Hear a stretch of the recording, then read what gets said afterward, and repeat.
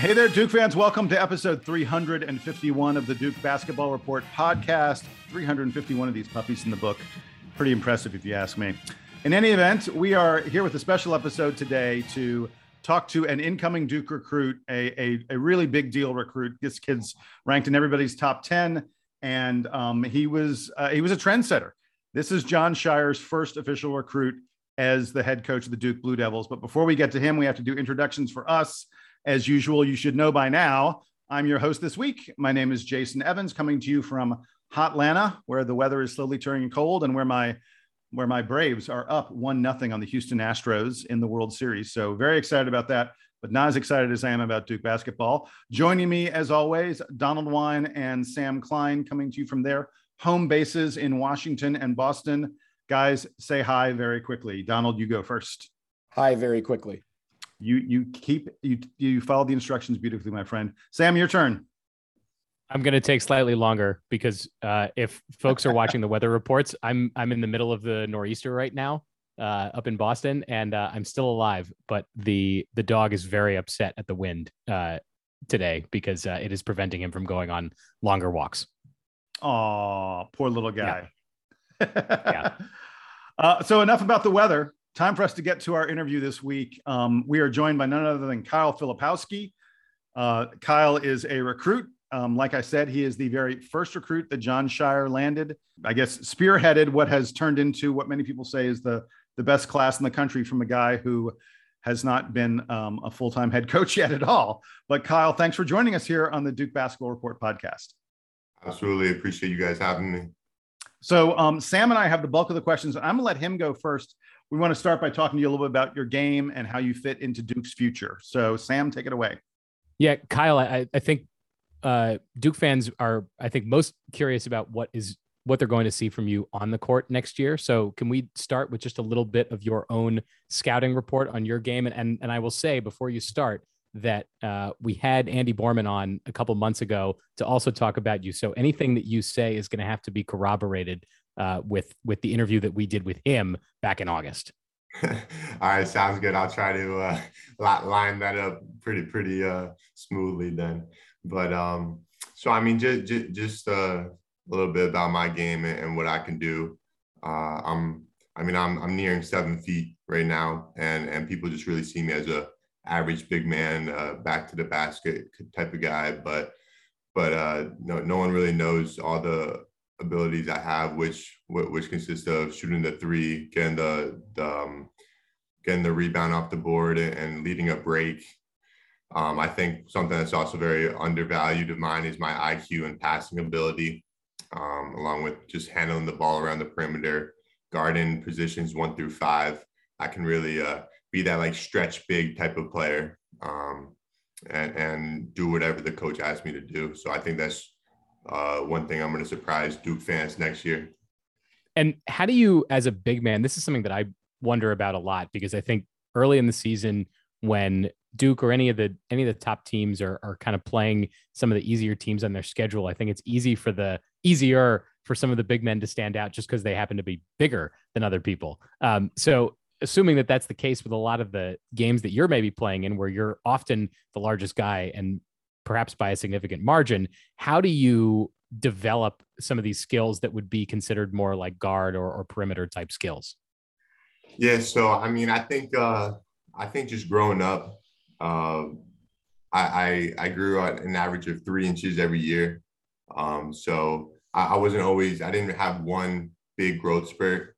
I think a large part of it had to do with just playing with my twin brother growing up, because he really was the one that played center. He's 7'1", so that really gave me the opportunity to be more of a guard style type of play, open up to that.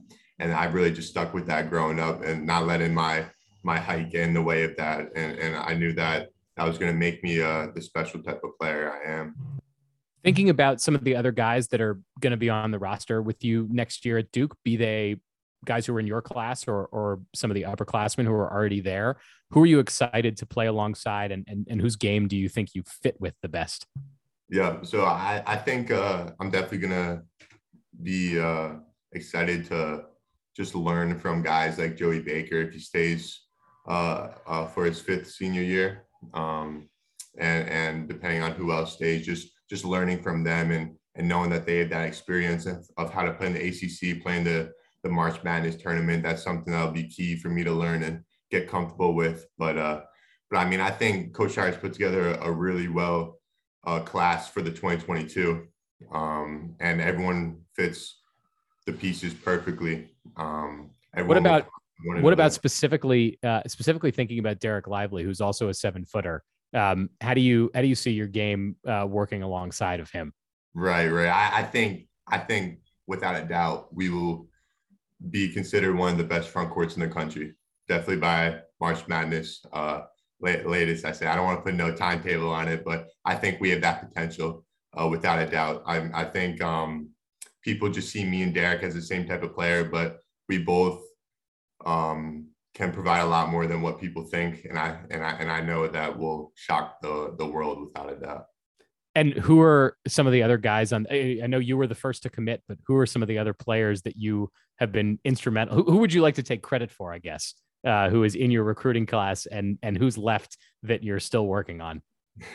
I know I was. I was talking with Derek, Jaden, and Derek all before they committed. I'm not saying I'm taking the credit for all of them. I know that I could have played a role in helping a couple of them get here, knowing Jaden and Derek, particularly just telling them how special it could be with all of us playing together. So. All right, fine. Don't toot your own horn about it. We'll just have to put the pieces together ourselves. I'll toss it back to Jason. I think he's got a few more questions on your recruiting process. Yeah. So Kyle, in the late spring of this past year, you were getting offers from really great schools. I mean, you were visiting places like Indiana, Syracuse, Ohio State, excellent programs. But then suddenly it kind of blew up for you. I mean, as the summer moved around, the big boys really came calling. And in the span of a week and a half, 2 weeks, you got offers from Michigan, Kentucky, North Carolina, and Duke. Take us through that process and what that was like. Did it feel to you like something had changed when the real blue bloods started calling? I don't think so at all. I kind of knew with the way I was heading that this was bound to happen in due time. I knew to just keep a straight head on. I know I had my parents and coaches telling me that don't really let this come as a surprise to you. But nearing that time, it kind of did all blow up in the span of 3 weeks, and it all happened really quickly. So I had a lot of thinking to do and about my recruitment, where I was in the process, things like that. So yeah, I think that because of Andy Borman, being your AAU coach, I think people sort of assumed that you were a lock for Duke. Can you take us through the decision-making process? How did you weigh all these different programs and your opportunities at each one of them? Right. Yeah. So, I mean, I don't think, Andy, Coach Andy did nothing to persuade me or convince me that Duke was the place. He didn't really have a role in that, nor do I think he's allowed to. But I mean, just nearing that time, weighing out my options after taking the visits, I think the visits were key for me. And once I took that Duke one, I kind of just thought, no one could really beat them out at that point any longer, even if I were to take visits to some other schools like Kentucky or Michigan. So talk about your relationship then with Jon Scheyer. I mean, what sold you on this guy who has never been a head coach before? Take us through your visit and how you connected with him. Right. I think, me, Coach Scheyer and myself have a very good relationship. I know since day one, we've been on the same level. Our visions for myself and Duke basketball in the next upcoming years, they all have high expectations. And I mean, it just felt like when Coach Scheyer was speaking to me, he was just reading my mind. That's how much on the same wavelength we were on.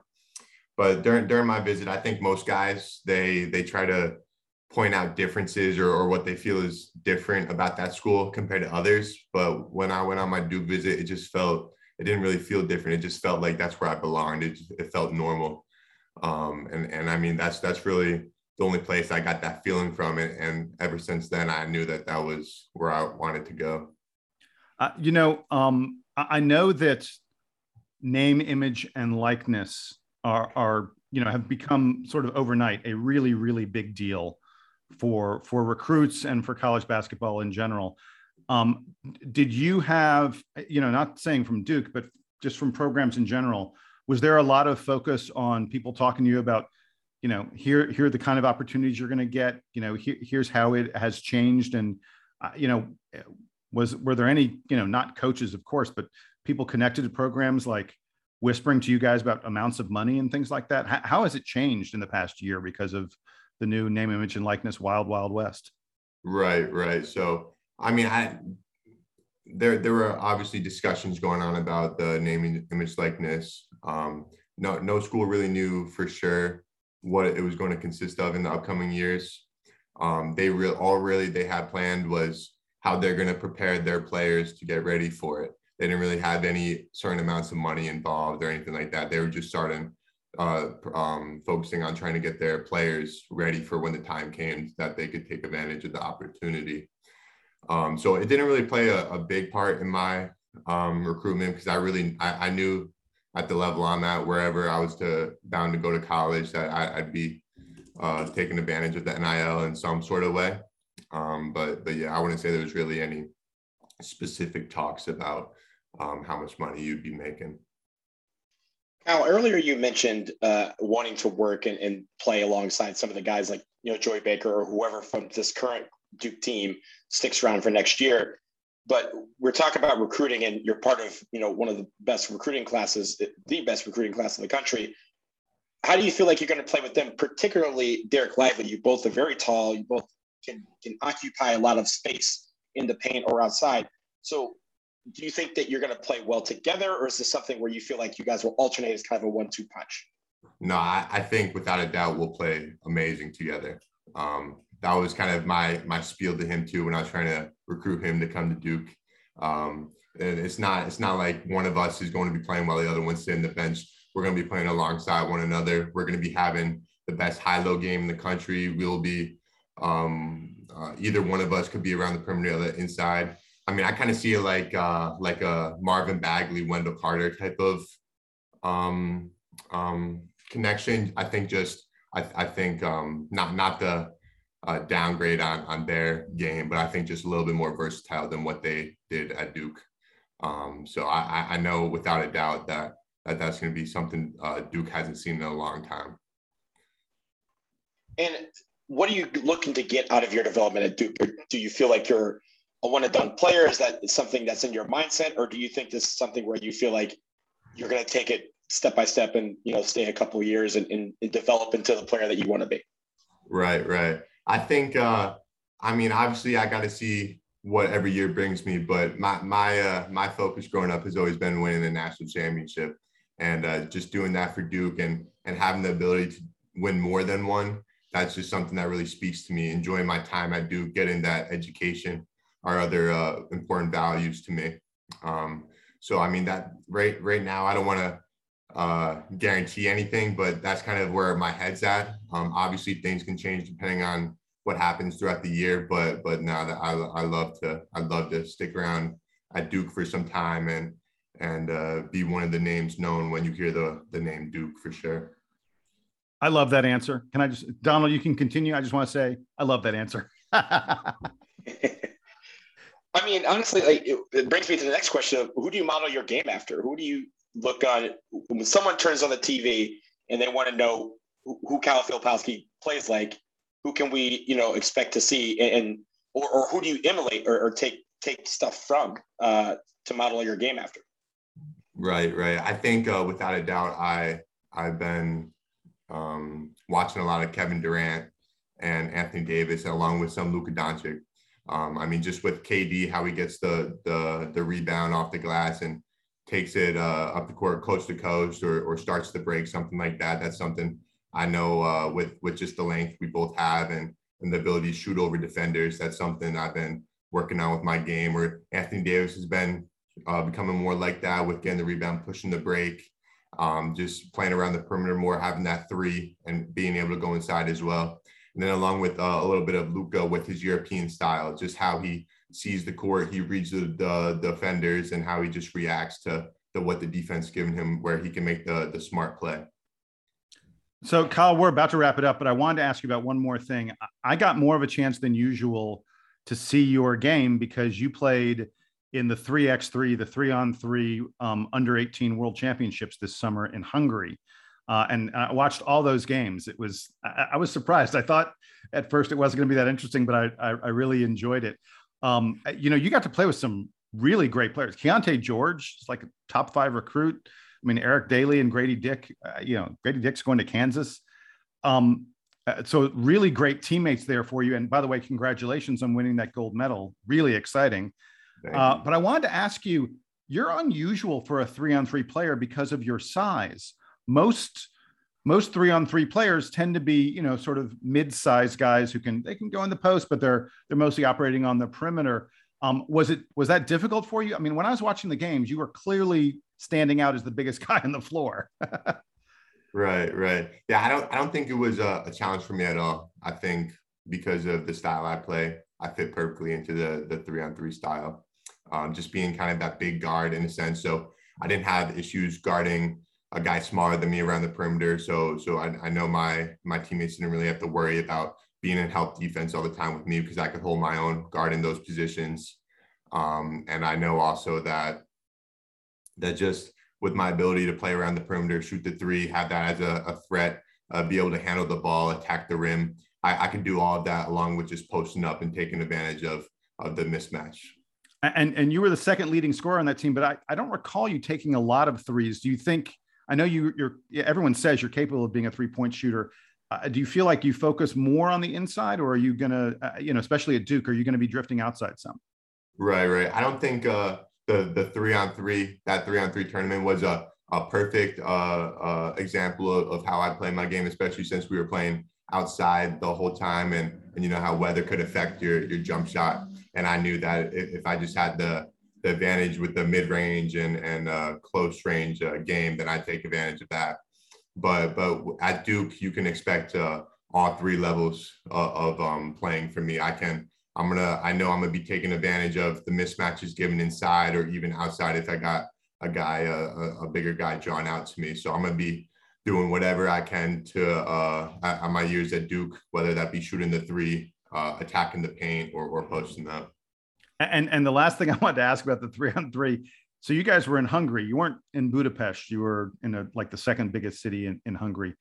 What was it like, by the way? I'm sure you'd probably never been to Hungary before. Any good stories about the Hungary nightlife?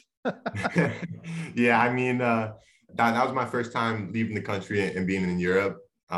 We didn't really get to go out and see much because we were trying to be safe and stay in a bubble. So we wouldn't get disqualified if we got COVID. But I mean, we were still able to see the nightlife a little bit and enjoy the atmosphere. And I mean, it was just cool to experience and get a different feel of other cultures and how they go about what their living is like. So, Kyle, 3x3 and regular 5-on-5 basketball, similar but has a little bit of differences. Did you like it? Is this something 2024 is around the corner? Is this something that you want to pursue to try and make Olympic team, whether it be 2024 or even in 2028 when it's here in LA? Correct. Yeah, I mean, playing. I know. I have an opportunity to play for the U19 Junior National Team USA this upcoming year.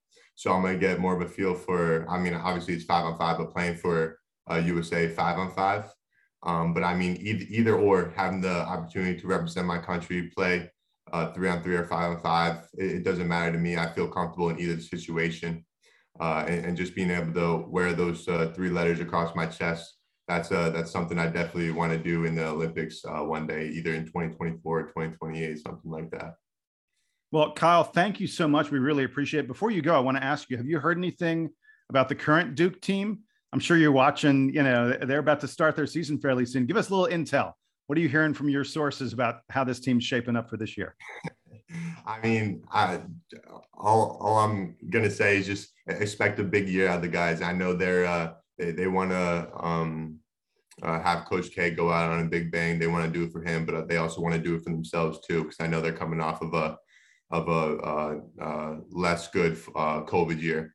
So they still have something to prove for sure, without a doubt. And I mean, I know that they're hungry. They're driven to go out and on day one just to show everyone what they're made of. Because I mean, they have stuff to prove still with this year.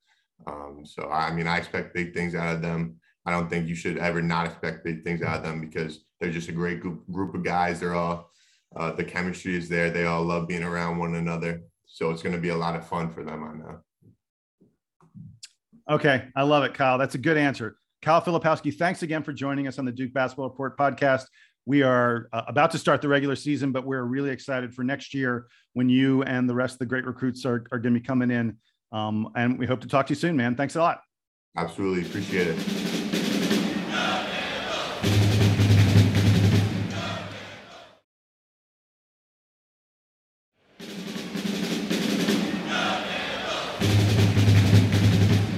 So welcome back again. Our thanks to Kyle Filipowski for joining us here on the Duke Basketball Report podcast. Some great insight there, a lot of interesting, fun stuff. Sam, I'll go to you first. What was your favorite takeaway? What would you like best about chatting with Kyle Filipowski? He overall seems like a great dude. Exactly the kind of person that Andy Borman previewed for us. And I appreciated how humble he was about not being instrumental in getting the other recruits on board, because clearly, if you just look at the results here, he's had some kind of effect, because he was the first in a very quick wave of Jon Scheyer getting all of these commitments. So it seems like he's going to be sort of instrumental to that. And he also backed up another thing that Andy Borman had told us about him, which is that he wants to stick around and he wants to develop and he wants to win a championship. All that stuff is hopefully ahead for him. And he reaffirmed it. Now, how much can we believe any of that from someone who's this young and impressionable, and he's going to show up on campus next year, and if there are enough coast to coast thunder dunks, he's gone. But if that doesn't happen, or if he decides that he does want to stick around, it sounds like he's got the right mindset for that. Yeah, he's at least considering it. I really like the fact that he said he wants to build a legacy, and he wants, when people think of Duke basketball, that they think of him. Among many, many, many other names. And I loved Donald. I loved it when you asked the question about him and Derek Lively, and he said, well, kind of like Wendell Carter and Marvin Bagley. I'll take that. Right, Donald? I will take that all the time. Right. And I liked his answer, just not that, but also just how he models his game, who he's been studying. You talk about Kevin Durant, Anthony Davis, and Luka Doncic. Those are three really good players, but also each of them have their own little thing that you can take from and kind of model a game after. So that's really good for him to do that. And also, Jason, I really love that you switched to the 3x3 or 3x3, whatever they want to call it, because as I said, that's a little different than regular 5-on-5 basketball. You can't just have some dude 7'6", 300 pounds come in and dominate in 3x3. So for him to be doing that shows a lot of versatility to me. So I'm really looking forward to seeing what he learns from that and translates to the court on the 5v5 level and the college level. Yeah. And related to that, I love the fact that he's to me, it's very clear. This guy does not consider himself a post player. He's 7 feet tall, and he thinks of himself as more like a guard. He talked about his ball handling, talked about his court vision and his intelligence, talked about his ability to go outside and shoot the three. This is not someone who's going to be in the post. And doesn't want to be, and his skill set doesn't fit that. And that's really exciting, because that's the way basketball is growing and maturing and changing. And when you have a guy who has the size to be around the basket, but the skills to be on the perimeter, those players are special. And it looks like we got one in Kyle Filipowski. So it's really great.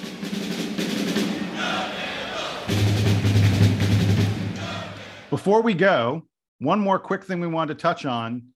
We spoke the other day about Duke's secret scrimmage that was not at all secret against Villanova, and the footage that we got from Duke. But Villanova also released their own highlight package. Sam, I know you wanted to talk a little bit about what Villanova showed from their scrimmage against Duke. Well, and we said that we wish that this footage had been out when we first recorded, because I would like to see the flip side of all the Duke highlights, which is now I've gotten, I think it's about 45 seconds of Villanova highlights.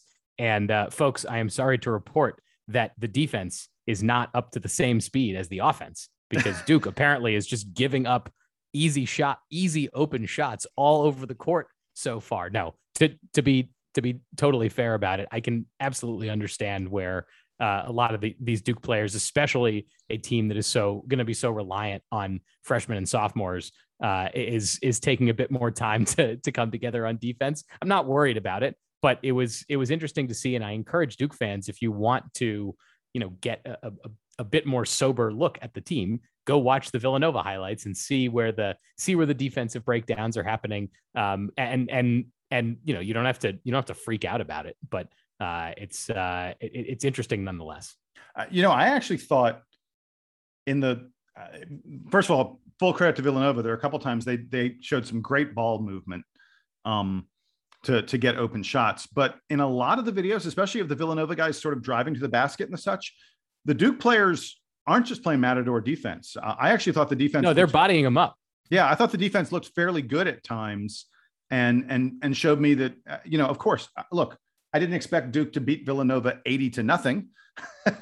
So Nova's going to score some, and so I'm not even moderately concerned that Villanova put out this video, because again, I thought Duke's defense, especially at times, looked pretty solid in those videos. I also think some people on the boards have pointed this out.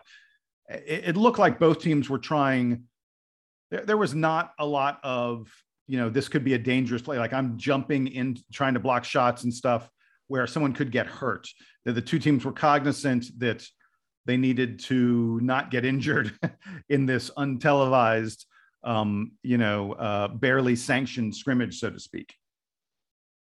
Yeah, and honestly, first of all, shout out to Regina Lee. She's the one that put this into the airspace of myself and Sam on Twitter. So we appreciate her bringing that. But also, I look at this, guys, to kind of bring the reality to this, right? This video highlight package is about, 55 seconds? Ours is 4.5 minutes. It means we're at least 4 times better than Villanova on the day. That's what that sounds like to me. There you go. I'm not going to fight with that. I think that's absolutely accurate. So that's going to do it for us here on episode 351 of the Duke Basketball Report podcast. Again, thanks to Kyle Filipowski for joining us and letting us chat with him a little bit about the future of the Duke Blue Devils. Speaking of the future, we got an exhibition coming up this weekend. We're going to be bringing you a preview of our exhibition opponent very, very, very soon.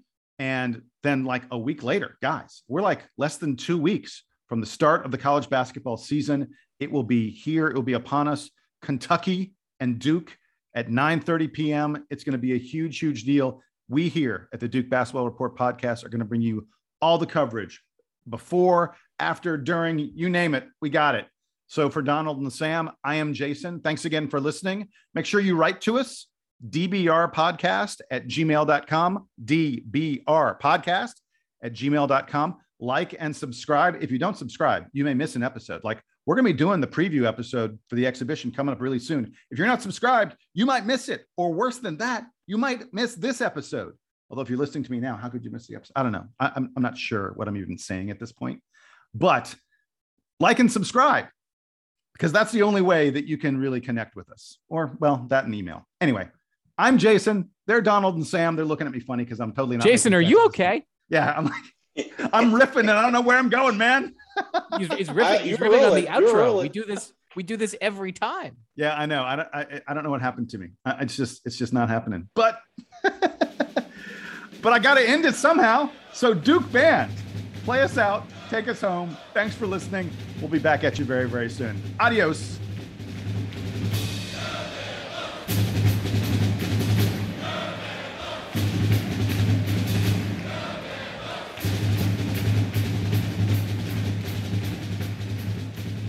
On and on and on. I realized that I wanted to get the whole like and subscribe thing, and then as I'm talking, it's like I don't know, it just keeps on happening. Keeps going. It doesn't never stop. Just flow it. Never stops. That's all right.